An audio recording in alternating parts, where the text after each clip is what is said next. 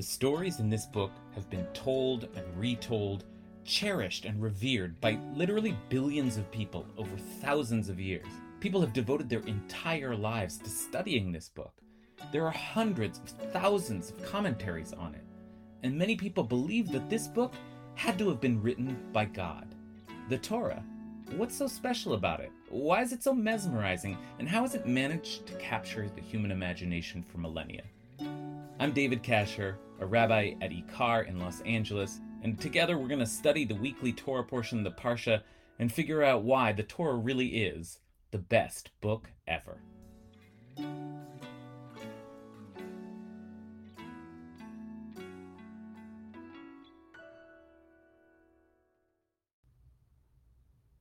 Hey, come here.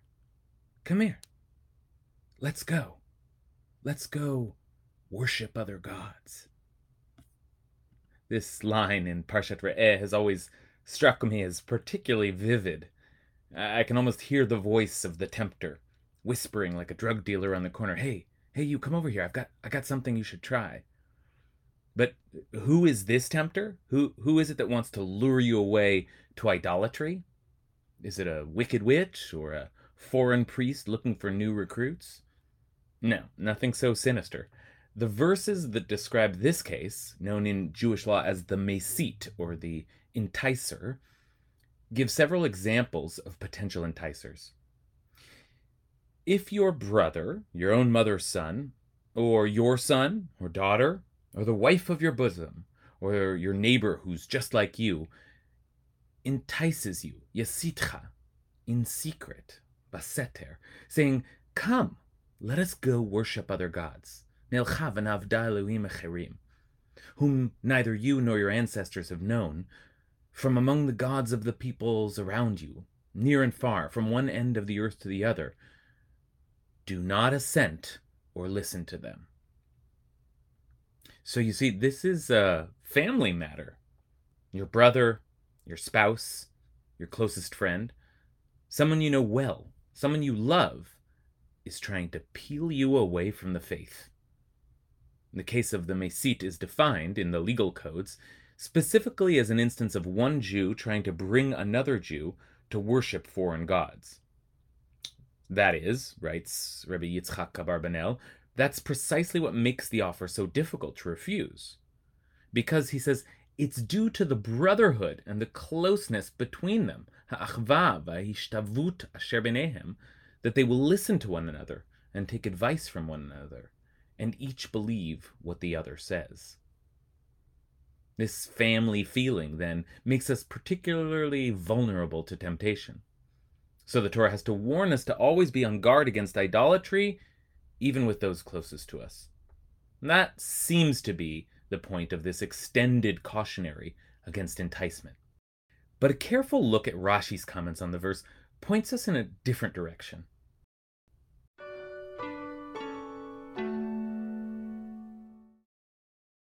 He begins with a concern with the precise meaning of the Hebrew word mesit, which so far I've translated as enticing, something like alluring or seductive.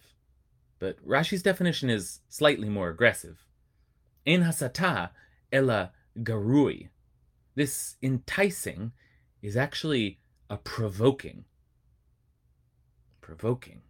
Rashi seems to be suggesting that the mesit is not just someone who invites you to do what they do, but someone who's deliberately trying to get you to do something wrong. And then Rashi gives an example, and it's a surprising one, given the case that we've been discussing so far. As it says, if the Lord has provoked you against me, im Hashem hesitchavi. The context here is the future king, David, protesting against Saul's ongoing pursuit of him. He can't understand why King Saul would persecute him so. Notably, David also sees his exile as an abandonment from God. Ki gershuni hayom, because they've driven me out today so that I cannot have a share in the Lord's possession, but I am told, go and worship other gods. So there's the parallel between this passage and the case of the Mesit, the enticer in Deuteronomy. And that's surely part of why the brilliant Rashi chooses this passage of all the examples of provocation in the Bible. And yet, in another sense, it's a rather strange example. Because who's the mesite in this instant? Who's the provocateur? It's God. Saul is pursuing David, but it is the Lord, apparently, who has provoked him to do so. Now, if we read that connection back into our warning against being tempted into idolatry, it almost seems as if Rashi's implying that God could be the one provoking us into abandoning our faith. But before we take that line of inquiry too far, maybe you're thinking that interpretation is just too much of a stretch. Just because Rashi's example of word usage for mesite happens to come from a verse in which God is the subject, that does not mean that Rashi intends us to see God as a possible inciter to idolatry. What would that even mean, anyway?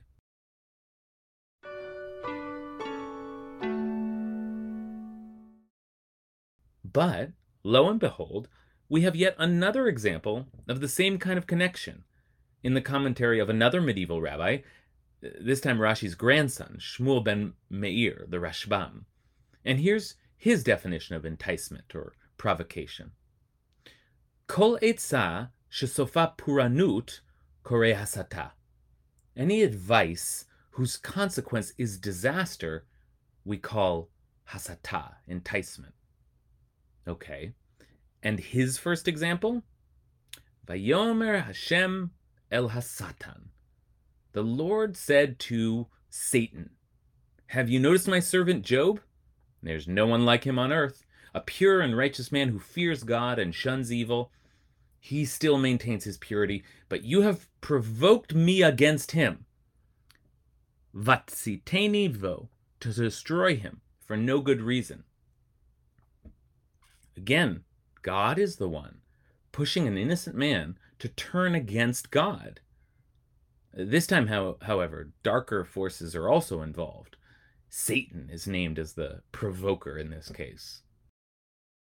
Now, it must be said, Jewish theology does not have the same conception of Satan as the ruler of the underworld and the enemy of God that we find in other religious traditions.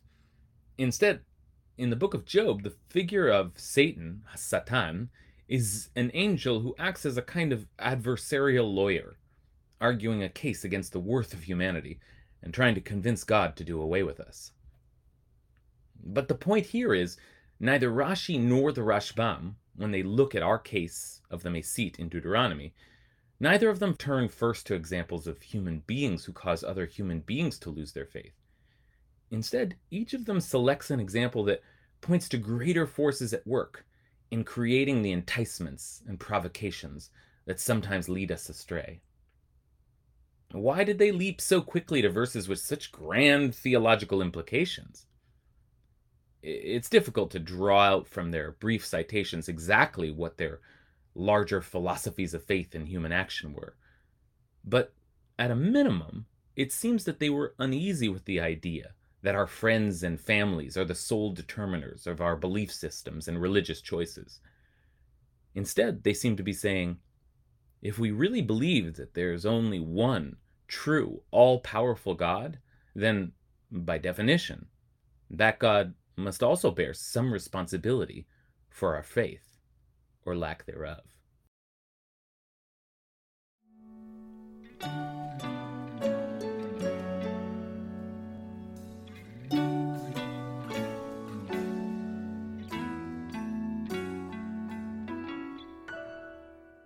Best Book Ever was produced by Ben Cooley and edited by Vera Blossom, and our theme song is Pitchouli by Hillel Tigay. You can listen to more of his beautiful music on iTunes and Spotify, and while you're there, why not subscribe to Best Book Ever if you haven't already. If you're interested in supporting this podcast and our work, you can visit us at ikar.org and donate or Venmo us at IKARLA. That's IKARLA. Thanks a lot and see you next week.